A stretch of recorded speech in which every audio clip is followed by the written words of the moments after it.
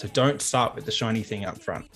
Start with the why, progress into, well, what is the shift that what's the metric shift we're looking to make here? Like, how am I going to measure success against the why? Yeah. Okay. And to get that shift, what do I need to do? Answer it in that order. Everything becomes so much clearer.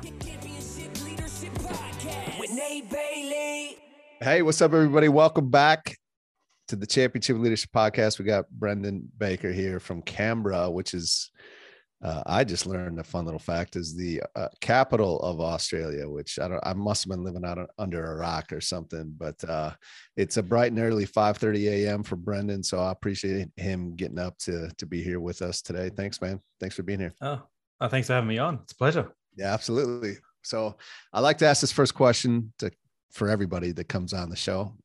Championship Leadership is the name of the podcast. What comes to mind for you, or like, what does championship leadership mean to you when you hear it? Yeah, championship leadership is someone who really is the ability to drive.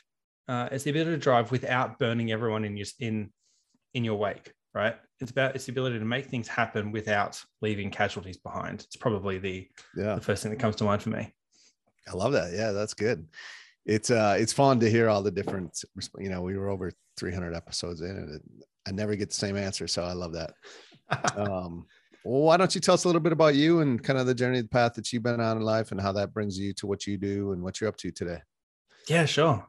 So I live and breathe change leadership. But like many, I kind of fell into my career. Grew up in a house where I wasn't around corporate, basically not at all. My dad was in sales, and then later had a trade. My mum was a teacher, and so that was all we knew.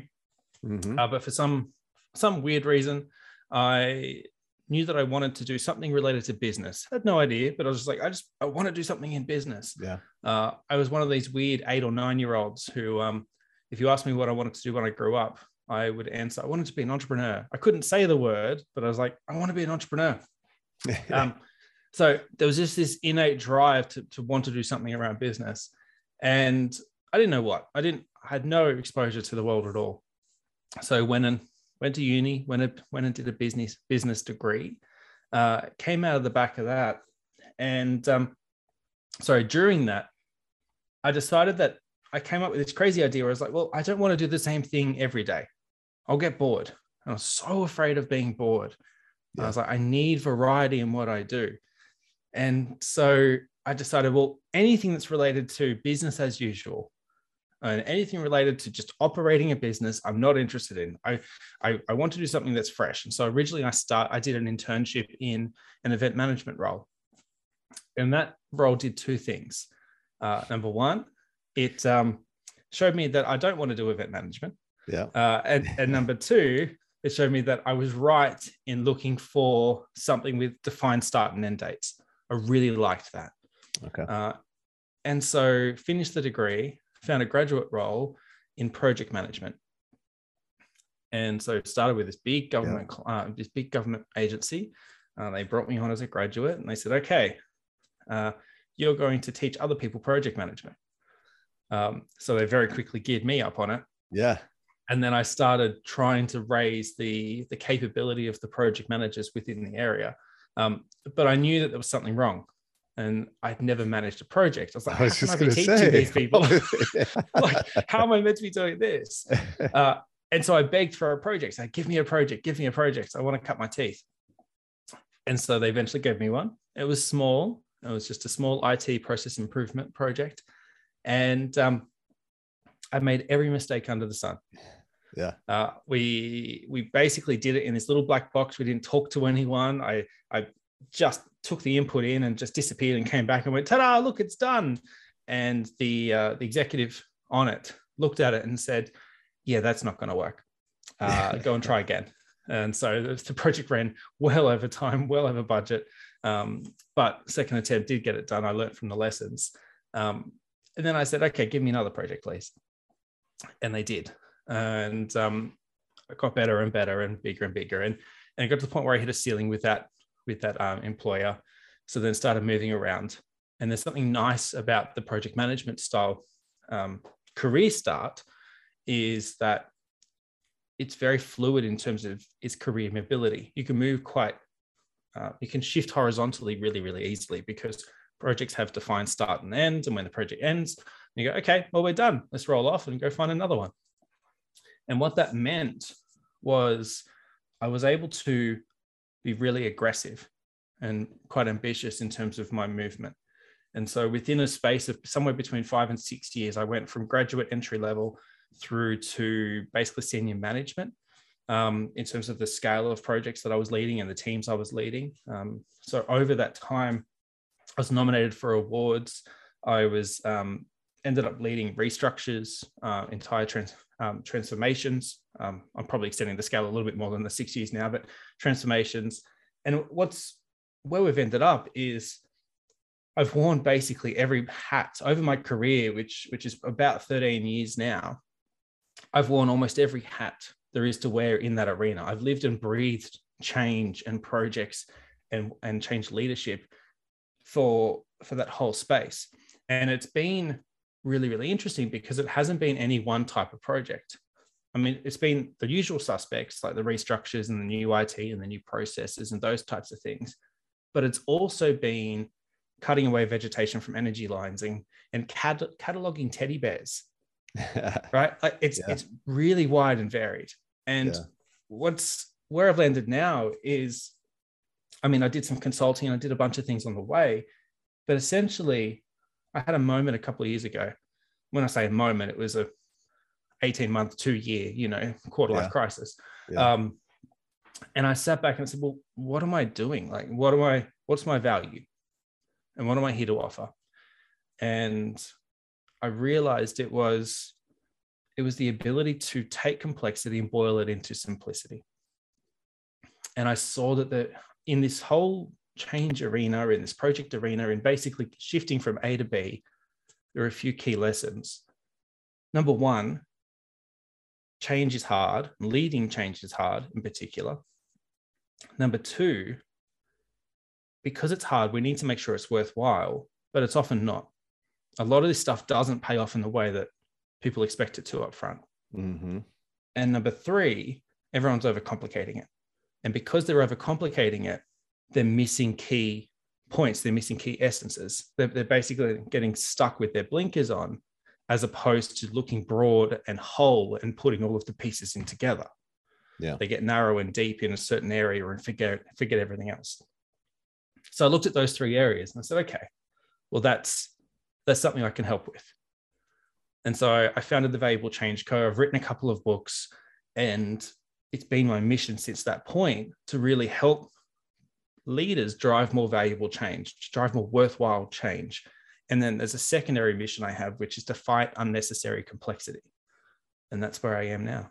Yeah, love that. Yeah, I feel like the military could use some of that. Well, this is my time in the military. I don't know. Sometimes we made things way more difficult than they needed to be. But that's life in general, right? Sometimes it is. But yeah, incredible story. Who are some of the championship leaders along that journey, that path for you that have really stood out, and maybe what are some of the characteristics from those folks that have helped you to be the change leader that you are today? Yeah, I love that question. I really love that.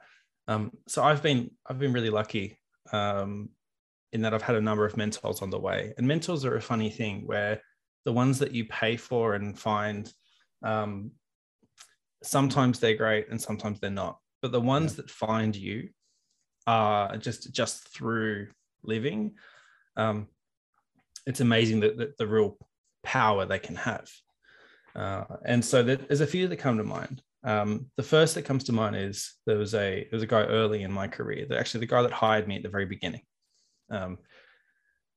He spent a lot of time developing my capability, giving me opportunity, and basically opening up the path. And what I think the key trait there was, there were probably a couple. Number one, he saw potential and he was happy to invest in it. And number two, he was very clear, very, very clear. He was really powerful at clarity. And clarity is one of the three key priorities of a change leader that I tend to see is really, really clear. And he was, in particular, was really clear.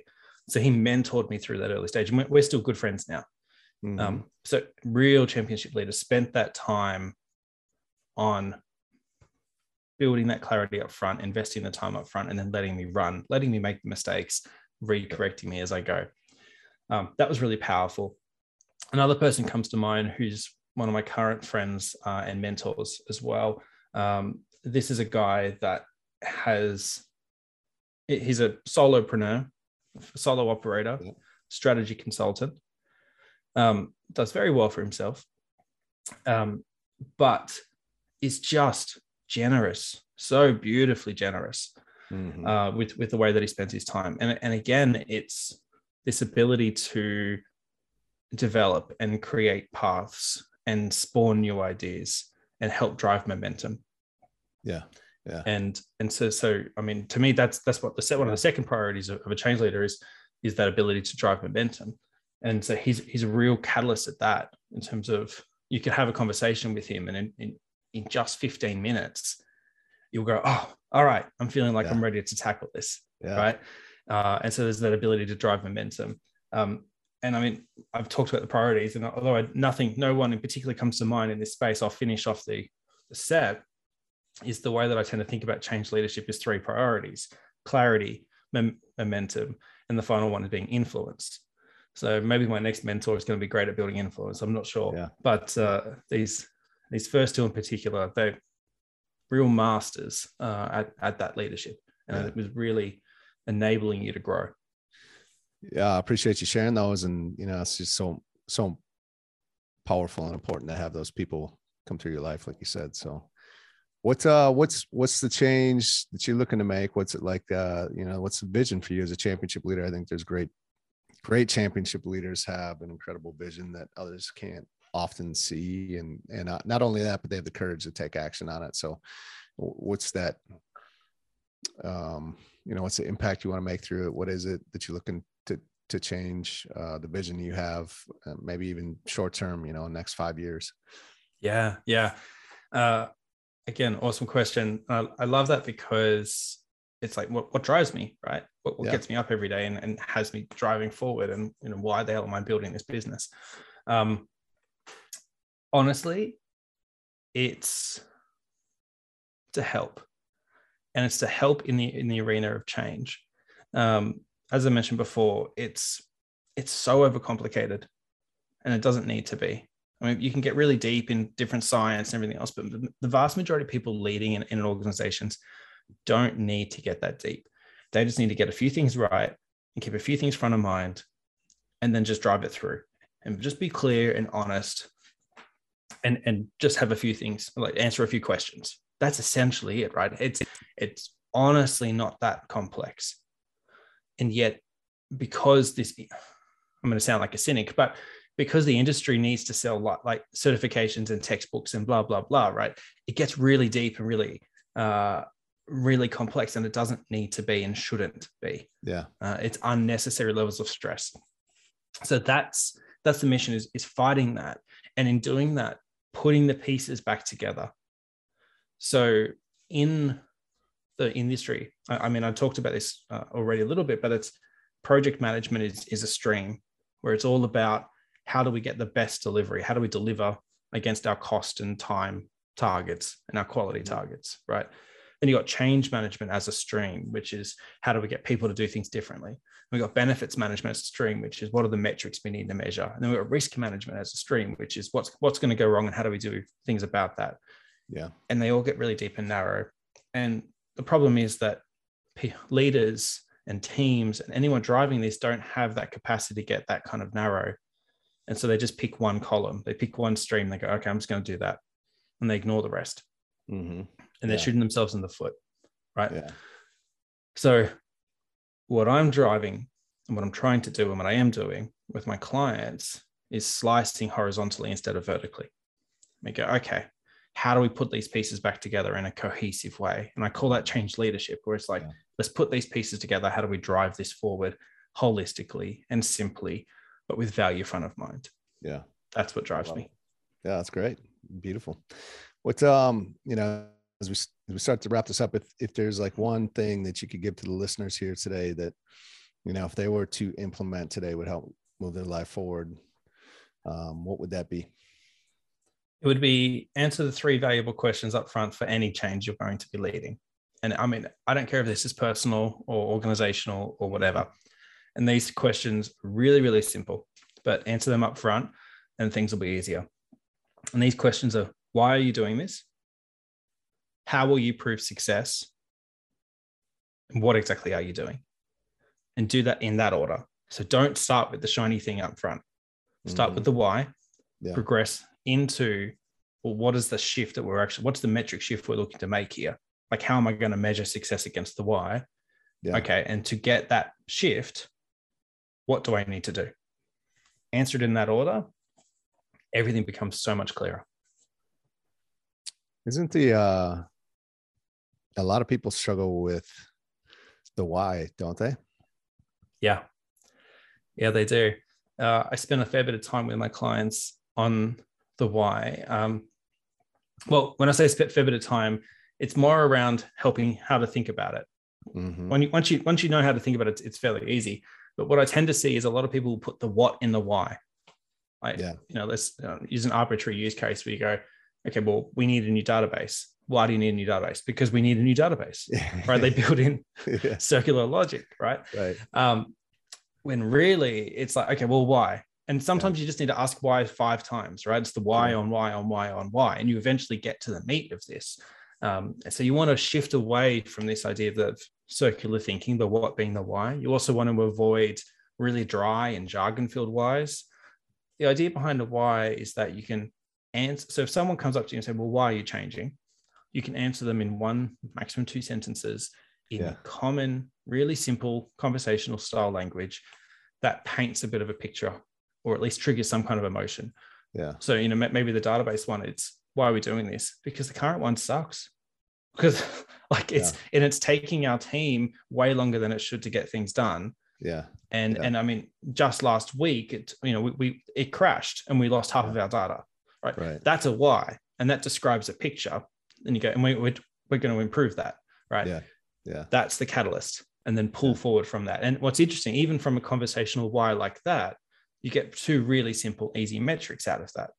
The first one sucks and it's taking way longer. So the first metric is speed of use. And then the second one is, and it crashed last week. And you go, okay, well, then you're looking at reliability as the second metric, right? And that falls out of that, which then leads to, well, what do we actually need to do to achieve those metrics? Yeah. Yeah, that's great. It's simple and something that definitely someone could use, like you said, in any arena of their life to help move it forward. So I appreciate that. What are a couple ways we can, follow you? And I know you said you had some books and if they want to stay in touch with you or reach out to you or follow you. Yeah. So I'm at LinkedIn. So you can come and find me there, but valuablechange.com is my website. You can come and check out my stuff there. I do have a couple of books, but probably the one that's most relevant for the listeners here is Valuable Change. So it's nice and easy. Valuablechange.com is the website. Valuable Change is the book. And you'll find that it's in all formats anywhere. So audiobook, ebook, hardcover, paperback, however you want to consume it, it's there, easily gotten. And finally, I have a weekly newsletter, the Change Leader Weekly, which you can get via LinkedIn or through my website. And the readership has grown on an exponential rate over the last 12 months since I've launched it. And the unsubscribes, I'm very proud of, are extremely, extremely low. So must be doing something right there, which absolutely. Is nice. So check that out and connect with me on LinkedIn. Check that out. Honestly, I'm just an email away. Nice and shoot me a message. Yeah. Good. Well, we'll get that linked up for sure so that you guys listening in can find it easy. Appreciate you getting up at the crack of dawn to be here with us. Thanks so much, man. Thanks for having me on. It's been a pleasure.